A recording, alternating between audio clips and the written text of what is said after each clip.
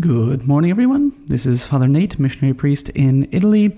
Today is October 24th of 2023, and we're celebrating Tuesday of the 29th week in Ordinary Time. Today is also the optional memorial of St. Anthony Mary Claret, bishop. He, together with a handful of young priests, founded the Claretian missionary order. The story of Anthony Mary Claret is very interesting. Born in Spain, he's actually known as the spiritual father of Cuba because he was sent there in order to be the archbishop of the Archdiocese of Santiago in Cuba. The people there opposed his preaching and his life, so much so that there were 14 attempts made on his life, and he was slandered a great deal. So this man really suffered a great deal, but he's a saint. He made his heavenly reward. So we'll ask St. Anthony Mary Claret to pray for us.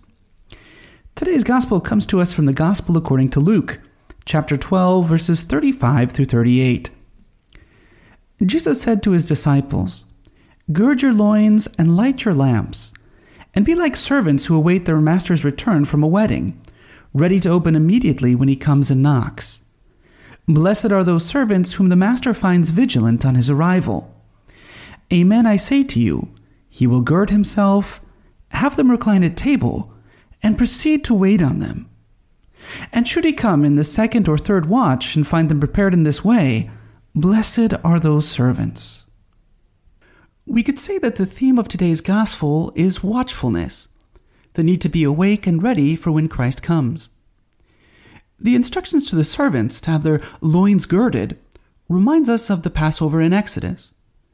In fact, the church calls the end times of the world, when the church will suffer great persecution, the final Passover, when she will follow her Lord in his death and resurrection. It's from the Catechism of the Catholic Church.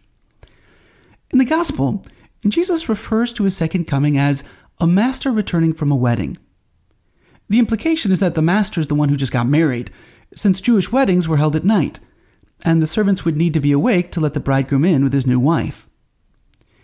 When we think about it, it's interesting that Jesus chose the image of a wedding to describe the return of the King of Heaven.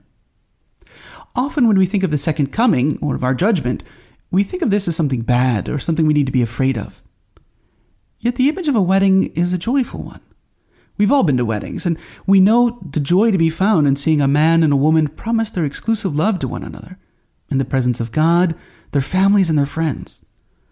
There's usually good food and conversation, and a lot of people to visit with.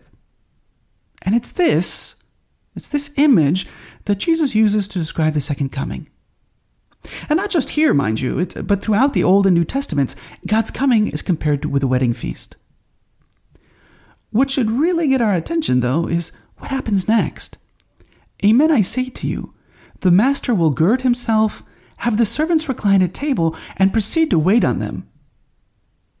That is completely the opposite of what we expected. The master's coming into his house with his new wife, and yet it's the master who waits on the servants, and not the other way around. What's Christ's point here? What Christ is saying is that he'll come to reward us according to our deeds. St. Cyril of Alexandria explains it this way. He says, "Since we're weary from our labors, he will comfort us, spreading before us spiritual banquets and spreading an abundant table of his gifts." If we find ourselves worried about Christ's second coming, or think that this would be a bad thing, the problem isn't with the second coming. The problem is the way we're living.